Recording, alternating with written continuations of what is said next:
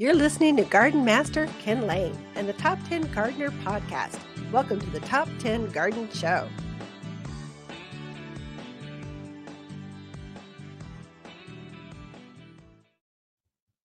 And we are back with Lisa Waters-Lain in the studio. She comes each week with your garden question. It's just, what are all your neighbors talking about in the garden? I kind of intro that well enough. Sure. Short and sweet. Hey, Lisa. Hi. Lots of holiday parties. Yeah. Lots of chocolates, fudges, punch. We haven't had any punch. No punch. No punch. Probably People is a do good punch thing. anymore. I don't know if people do punch anymore. I had a recipe for a punch for the Christmas dinner, just going, you can make it so light that it kind of like it's Kool-Aid basically. And it's pretty because it's got fruits floating in it. Although fruits and flies, not good, just fruits. I don't know. But do we have a punch bowl? Does anybody have I it? don't Remember, know. everybody Yeah, that's a good used to thought. have a punch bowl in the day. You had a punch bowl, little glasses. What do they call those? That special Tupperware stuff you get made out of glass? You collect It's like Pyrex. Pyrex. Tupperware? It's not Tupperware. Tupperware. I don't know. Pyrex. We've got Pyrex. We do have Pyrex. We have a Dutch oven. How about that? Non-heated, just like a cast iron, big old heavy thing that someone's going to knock over. We'll have to think this through. Yeah. Or not have punch, just have potatoes. I don't know. Wine. I don't know. Stick with the liquor. Stick with the gin and tonic. There you go. So, garden questions. Mhm. What are people thinking about this Sure. as we come into true winter now? Yeah, that is true. So Aaron in Prescott Valley put in 5 emerald arborvitae this spring. He said they've been doing great, doing well, growing, but now he's noticing some bronze coloring on them. He wants to know, basically, is that a normal thing for winter? Or is it something to be concerned about? Yeah, Aaron. So that is completely normal. I preach it like starting in September and October. Gardeners, fertilize your evergreens. Make sure you get them. Put 744 all-purpose food for 2 months straight. I say, do that so that your evergreens won't turn this bronze color in winter, or yellow. Sometimes it turns yellow. Sometimes they can be purple. It depends on the evergreen, but it's not unhealthy. It's pretty standard. I would say, just if you haven't fertilize now with 744. It'll keep it from getting worse, and it will green up faster starting usually February, March. It's starting to green right back up, and then it's right back out of it. So evergreens typically are not evergreen. There's a cycle of different colors through the season.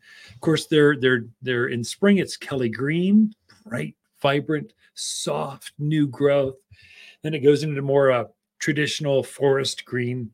That's be more of I'm just a man. I only have like one description for green. It's green. So Kelly green, that was a stretch for me. So Emerald green. Emerald green. There you go. Emerald green. There you go. And then it has this yellow kind of hue. Junipers can do the same thing, kind of more of a blue, the new growth, and green, and then purple. Cotoneaster, same thing. It's got a broadleaf evergreen, so it's got kind of very dark blue-green foliage now. It'll have a purple hue to it as we get into winter, and then it has this bright green coming in spring. So it's not unusual to see your plants, if you're not used to 4-season climates, to see your evergreens ebb and flow like that. Of course, deciduous plants, they're easy. They don't ebb and flow. They lose their leaves. It's obviously a different season. They don't just change color. They get vaporized. And then they come out with brand new either foliage or flowers. A lot of your spring blooming plants are deciduous because they need this rest to be able to generate enough energy to have that flush of growth.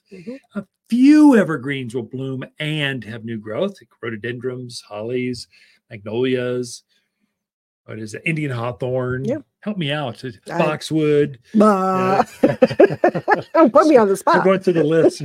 I'm walking through the garden centers. I'm saying this on the airwaves. Going, where are they? Yeah. So there you go. So to Aaron, not to worry, perfectly fine.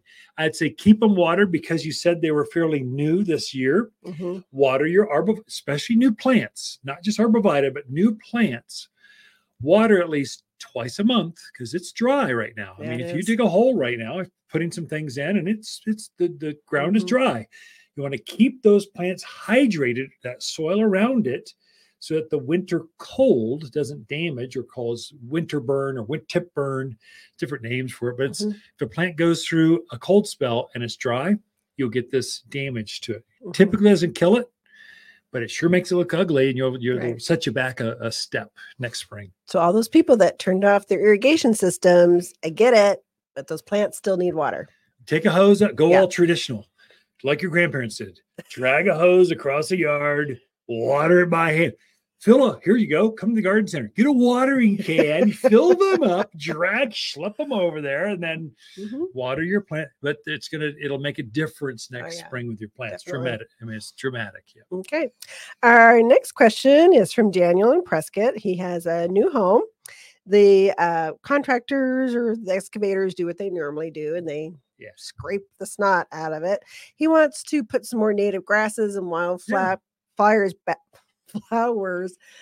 on. It's a little bit of a slopey area that he wants to cover. Sure. So he's just looking for some tips and tricks to do it correctly the first time. Sure. Daniel, great question. First of all, let me just welcome you to the neighborhood. Welcome to God's country. I guess I'm just assuming you're just fresh from California or Chicago or wherever people come from, or maybe you just moved across the street. I don't know. Maybe. Welcome to the new house. It sounds fun. So typical to have construction scars, especially bigger properties. So smaller properties, they just rock it over.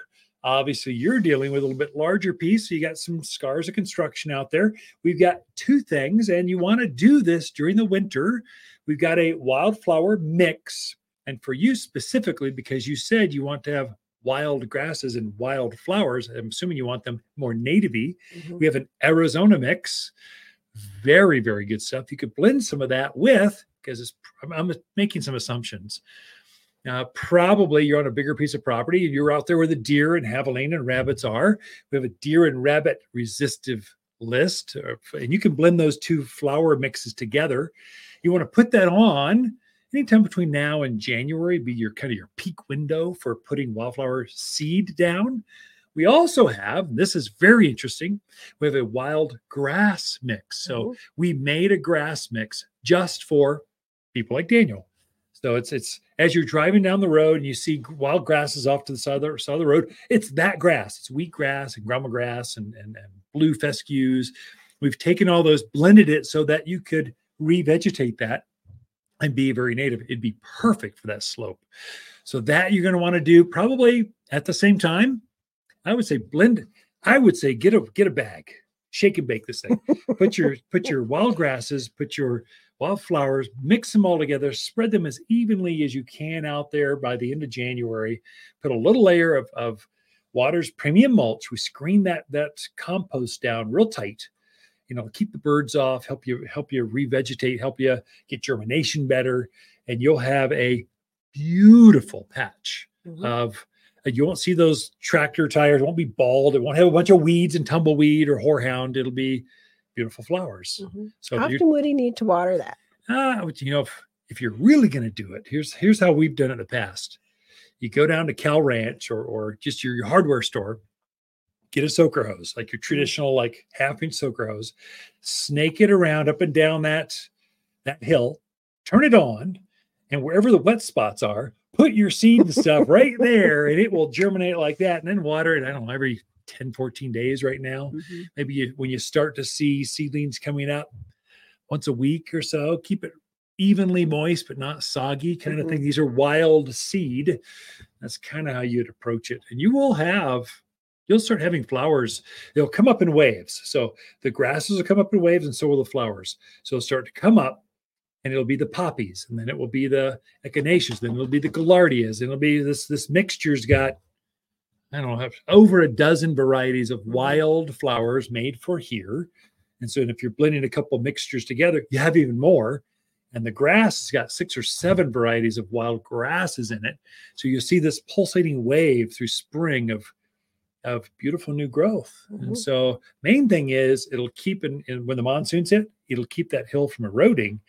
And most importantly, you're right there exposed on a hill. You're going to have weeds blowing in on you. You will have weeds everywhere if you don't get on this. So your timing's midwinter to start wild patches like this. Then hopefully that helps you Wow, like that. 2 questions. We're out of time. Yeah. Ken and Lisa Lain, the Mountain Gardeners. Be right back after this. Okay, maybe after the same white elephant exchange, it's time to start a new holiday tradition. A living Christmas tree from Waters Garden Center can be decorated and enjoyed for a lifetime, not just a season. When the holiday festivities end, gather family and friends and plant your tree together for years of enjoyment. Guaranteed. As your family tree grows, have a tree grow with your family from Waters Garden Center in Prescott. You're listening to Ken Lain, aka the Top 10 Gardener. Ken can be found throughout the week in Prescott at Waters Family Garden Center. Listen daily as he answers the top 10 questions of the week, streaming on Apple, Google, Spotify, or wherever you download your podcasts.